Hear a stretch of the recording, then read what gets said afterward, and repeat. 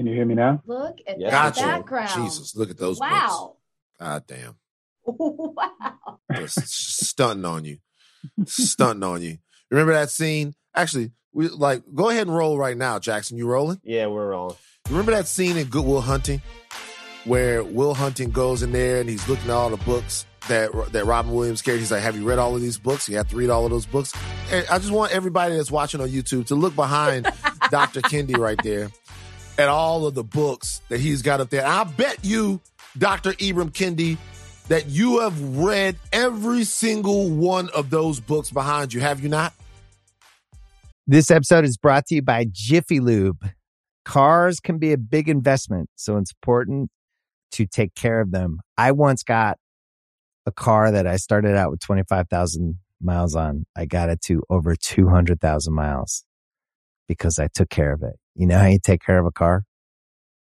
You take care of the maintenance, the oil, the brakes, all that stuff. And if you don't, you can have a car just completely fall apart. When your car needs maintenance, head to Jiffy Lube. They provide automotive excellence at speed. Get your oil change, brakes checked, tons of other multi-care services. It's all done by expertly trained technicians who actually care about taking care of you and your car. Jiffy Lube, car more. To find coupons and start an instant online estimate, visit jiffylube.com. This episode is brought to you by Atlassian. Atlassian software like Jira, Confluence, and Trello help power global collaboration for all teams so they can accomplish everything that's impossible alone. Because individually we're great, but together we're so much better. Learn how to unleash the potential of your team at Atlassian.com. Atlassian.com. Atlassian. Tap the banner or visit this episode's page to learn more. I have. Yes. Don't you say it with your whole chest, Dr. Yes. Kendi. Yes. Don't you dare All be right, ashamed.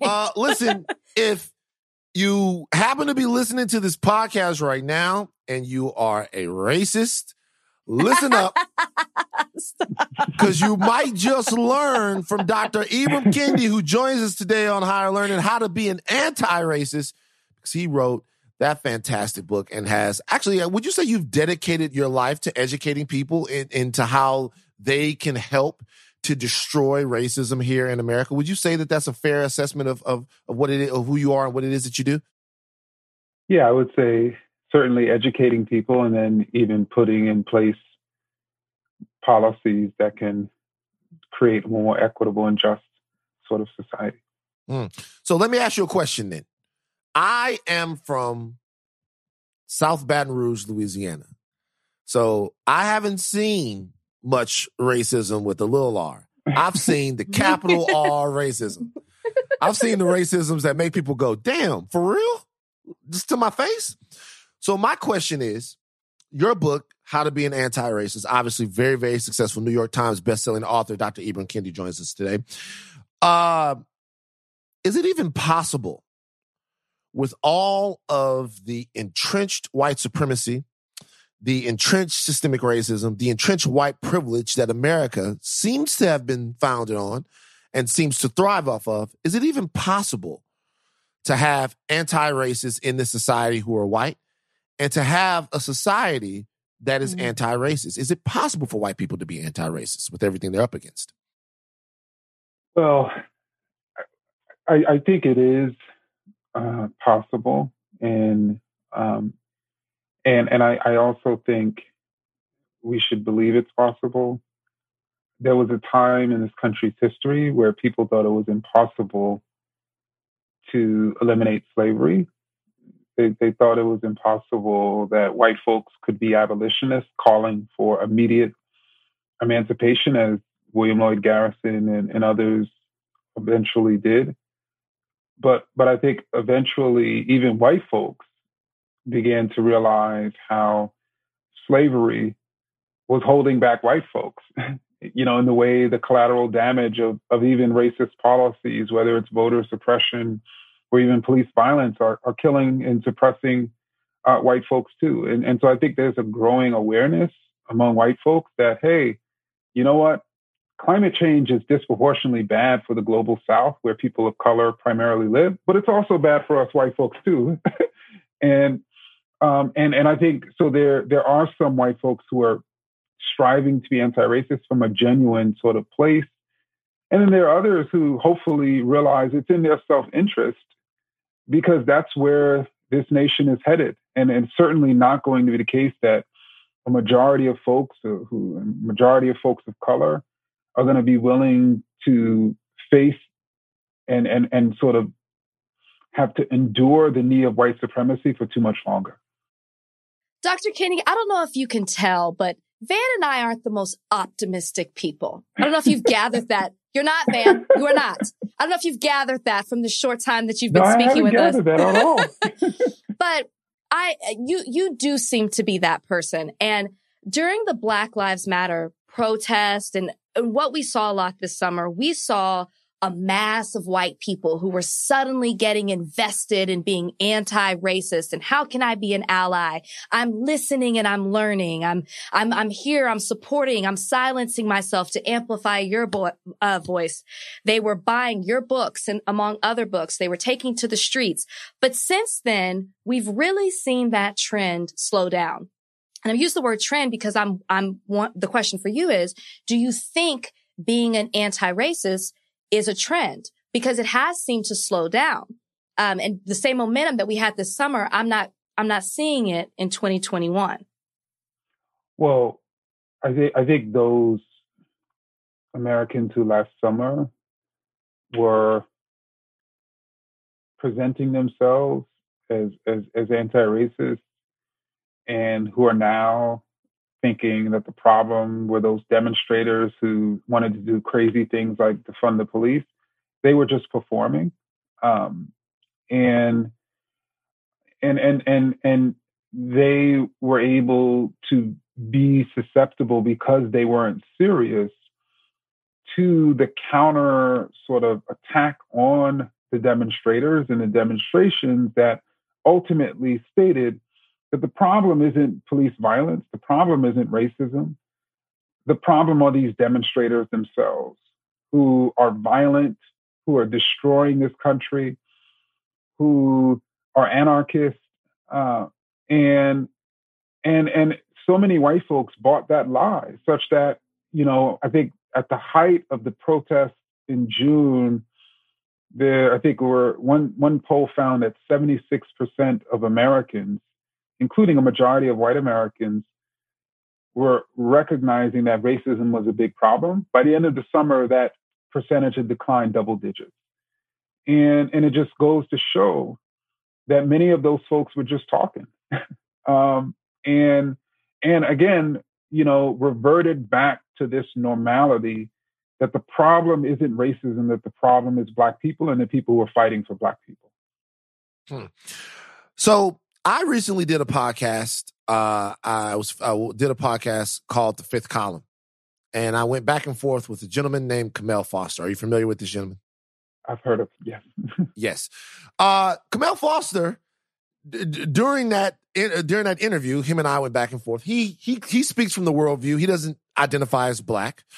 He doesn't think that race has any problems in race doesn't have any place in the discussion of American systemic dysfunction. Just doesn't think it. And me and him volleyed that back and forth from opposite sides. For someone that has that worldview, you even actually brought your name up on the podcast. It was kind of like a coincidence. For someone that has that worldview, how would you make the case?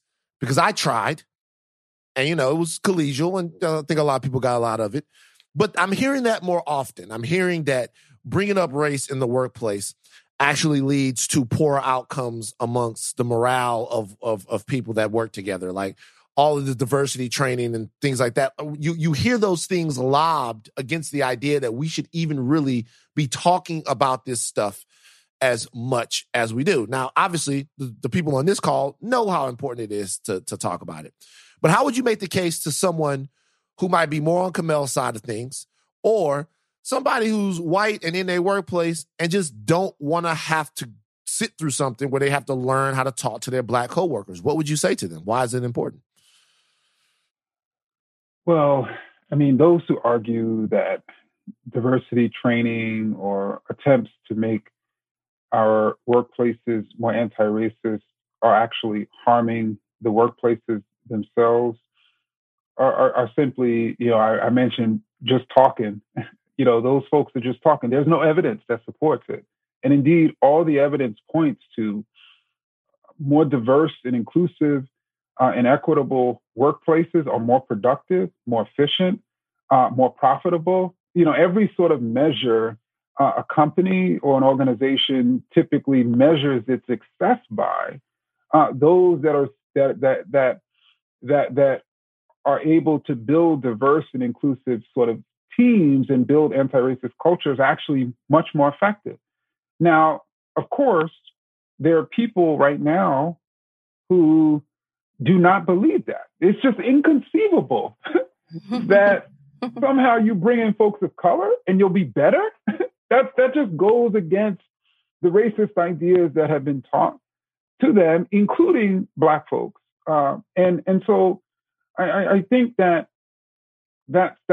but what I would say to those folks, if typically when folks make that case, they come from two vantage points. Either they say it's not about race, it's about class, or they say it's not about race because, race doesn't exist scientifically. Or I should add a third position. They say, well, it's not about race and racism because it doesn't exist. And so depending on what they're arguing, if they're arguing that, so you're saying racism doesn't exist? And they're like, yes. So then I ask, okay, why is it that Black folks are twice as likely to be unemployed as white folks? And then they typically give a racist reason to argue that racism doesn't exist by saying, well, Black folks are lazy, they don't want to work, they prefer welfare over work. So in that case, they're using racism to argue racism doesn't exist. Or when they say, well, we just shouldn't talk about race and identify by race because, we don't exist scientifically, then I would add, so if we don't identify by race, how are we going to collect racial data? And if we don't collect racial data, how are we going to see racial disparity? And if we don't see racial disparity, how are we going to see the practices and policies that are racist that are behind those disparities? And so effectively, you want a world where you have all these racial disparities, but no one can see them, let alone eliminate them. And that's actually the final solution to racism itself.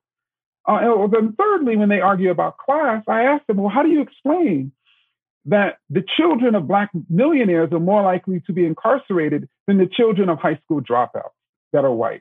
Then how do you, if it's about class, how do you explain? Wait, what? Is that a real stat? Yes. How do you explain that? Doctor, could you restate that really quickly? I am so sorry to interrupt you, brother. No. I am so sorry. Could you restate that before I fucking lose my mind? Could you restate that really quickly for people? Sure. So the children, Black male children of millionaire Black families are more likely, particularly with the millennial generation, to be incarcerated than the white male children of working class white families. And a recent study that actually was published, I think, 2 years ago in the New York Times sort of tracked that and made that case and showed that data to support it. And I just was going to add another thing about class. Why is it that Black women with college degrees are more likely to die in pregnancy than white women who haven't even graduated from high school? Why is it that white people, white families who have not even graduated from high school have on average more wealth than Black college dropouts? Again, if it's not about class. Dr. Kendi, people are very hopeful with the new administration coming in.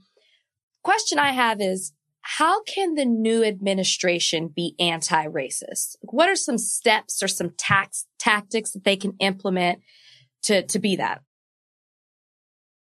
So I think the new administration needs to track racial data and and and and and and and make the determination that if Black folks right now or Latinx folks are less likely to be vaccinated, then it's because there's something wrong. And it's not Black and Latinx folks. If there's something wrong with the way cities and states and even the federal government is rolling out vaccines. But also something as simple as I'm mentioning sort of COVID-19, one of the things the Biden administration has said consistently is, unlike the Trump administration, we're going to put science before politics. All I'm asking is for them to put science before politics when it comes to race and racism.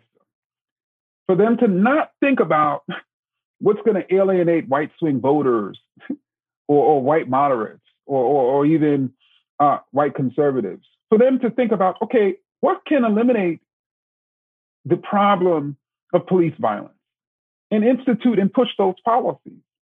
But I think too often, even Democrats have been more worried about politics than science and what's been proven to work, which is why even Democrats have failed to bring relief to Black people. This episode is brought to you by Cars.com. When you add your car to your garage on Cars.com, you'll unlock access to real-time insights into how much your car is worth. Plus, view its historical and projected value to decide when to sell.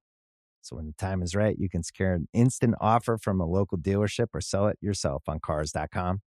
Start tracking your car's value with your garage on Cars.com. This episode is brought to you by Hyundai. You could be doing anything this week, right? You've got work, errands, friends, and a whole lot of fun in between. That's why the 2024 Hyundai Santa Fe is the capable SUV that's built for your life. With premium interiors, available wireless charging, and room for your whole cargo and crew. Okay, Hyundai. Visit HyundaiUSA.com to learn more about the all-new 2024 Hyundai Santa Fe. What is that? What are the answers to those questions? And I think that's something that within our community we have to kind of grapple with, which is what is it that we're asking for? What do we ask for? So if you're asking the question about how to bridge this gap, if you're talking about specifics to politicians, if I were going to give you a magic wand and let you implement policy that you feel like would shrink the gap, that would affect communities. I was about to say communities of color. I particularly mean Black communities in this particular case. And I'm going to say that because that's okay to say, people. It's okay to say Black communities. Shout out to my Latinx and my indigenous brothers and sisters. I'm just saying we're talking about Black people. So if you could wave that magic wand and affect communities, what would it look like? What would the solution to this decades-old, hundreds-of-year-old problem of American racism look like? What would the solutions look like to you? Sure. So, let's talk about politics and economics, which are both critically important to Black folks and other folks. When it comes to politics, we should, first and foremost, why can't we have a system in which people are guaranteed the right to vote? In other words, it's not a privilege as it currently is that can be taken away. It's a right that can't be taken away. Once you turn a certain age, if it was up to me, 16, but the way it is now, 18, you're automatically able to vote. You're automatically registered. You don't have to re-register when you move to a different city or a different state. There's a federal sort of form of registration. We also would thereby vote always on federal holidays, where everyone would have the ability to vote. In other words, if they need to take off from work, they wouldn't have to, quote, take off from work because, work would give them that day off and it would be paid. But then also, we would be able to completely eliminate money from politics. In other words, all politicians would be publicly financed. What that means is right now you have this massive racial wealth gap. And so when white people have 10 times more wealth, they have expendable money that they can use on politicians to get what's best for them, as wealthy white folks. But if politicians could not be bought and sold as they are now, if they actually cared more about votes than what gets them votes, which is money, then they would be more focused on doing what's best for everyday people. And so to learn Black history is to learn the history of Black votes being suppressed. And so we have to eliminate that possibility, or even when it comes to economics.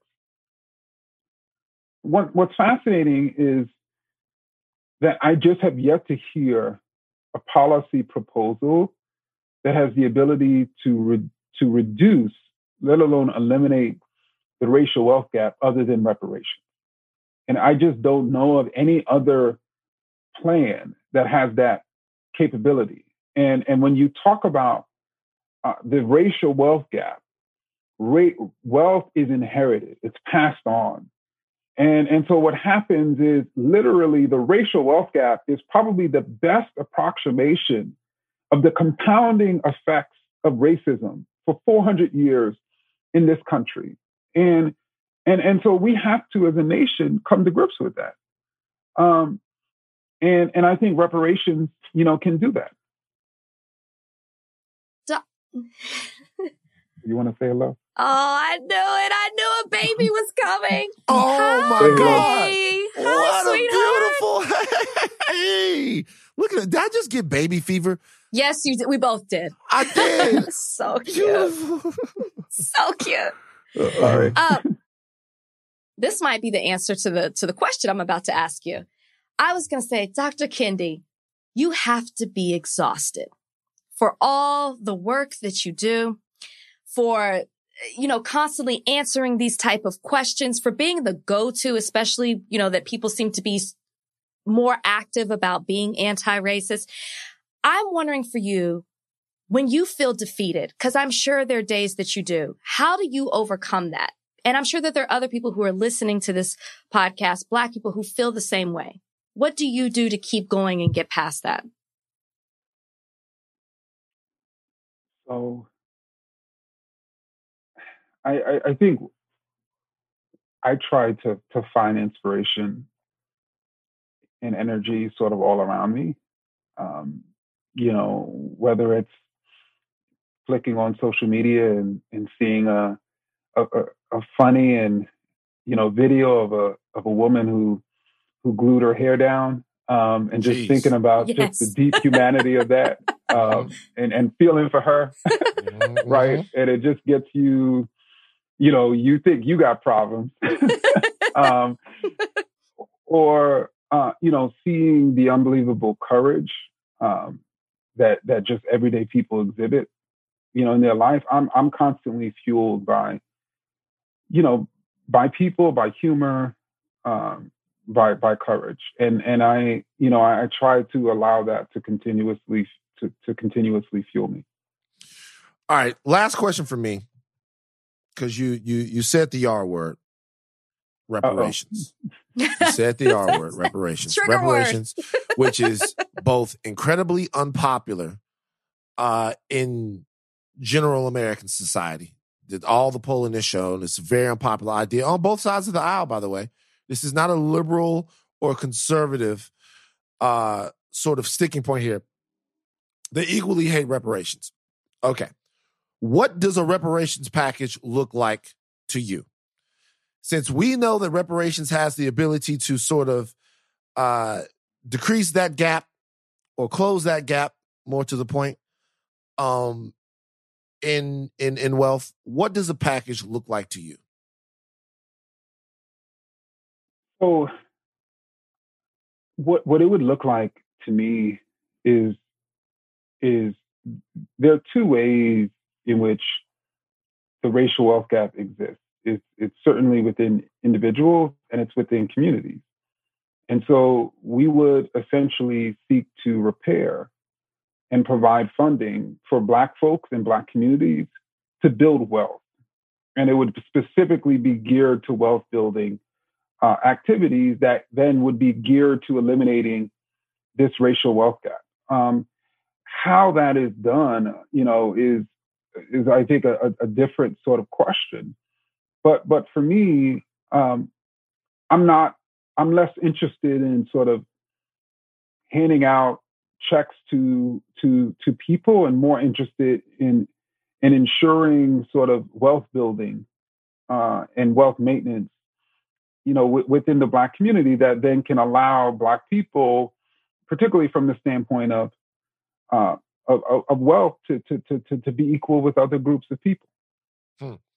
Now, look, there's something, before we let you get out of here, there's something over your, I guess it's your right shoulder right there. Is that your right shoulder right there? 400 Souls. You got a new book dropping, 400 Souls. Tell us a little bit about your brand new one. Yeah, so Keisha Blaine and I, a co-editor, we assembled an incredible community of writers. We actually assembled 80 writers, each of whom tackled 5 years of African-American history, amounting to 400 years. And they each wrote these short pieces that sort of braid together into a narrative. And then we also assembled 10 poets. And so at the end of every 40-year section, there's a poem that really wraps up and really reflects on those 40 years. And in many ways, this community of writers is almost like a choir. And of course, we needed those soloists, those poets. But we thought, what better way to commemorate this symbolic 400th birthday, of Black Americans than to bring together a community to write the history of a community. One thing I want to say before you go, I saw that you have some new projects with Netflix coming up. What can you tell us about them? Or can you tell us anything? We get money. Got Netflix money, man. We getting and more than one project, Dr. Kendi. Yeah, so it's exciting.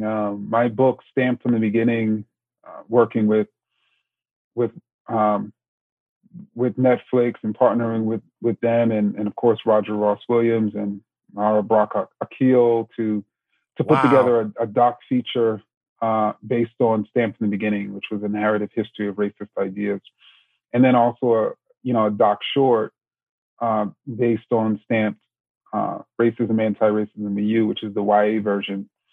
And then working with Chris Nee, who's the creator of Doc McStuffins, to sort of recreate Anti-Racist Baby, which is the sort of book, this children's book is really built around these 9 steps, and making each of these 9 steps into animated shorts for children. And so, I'm excited about those projects, with Netflix. And it's really about making this history, this information, anti-racism more accessible to everyday people.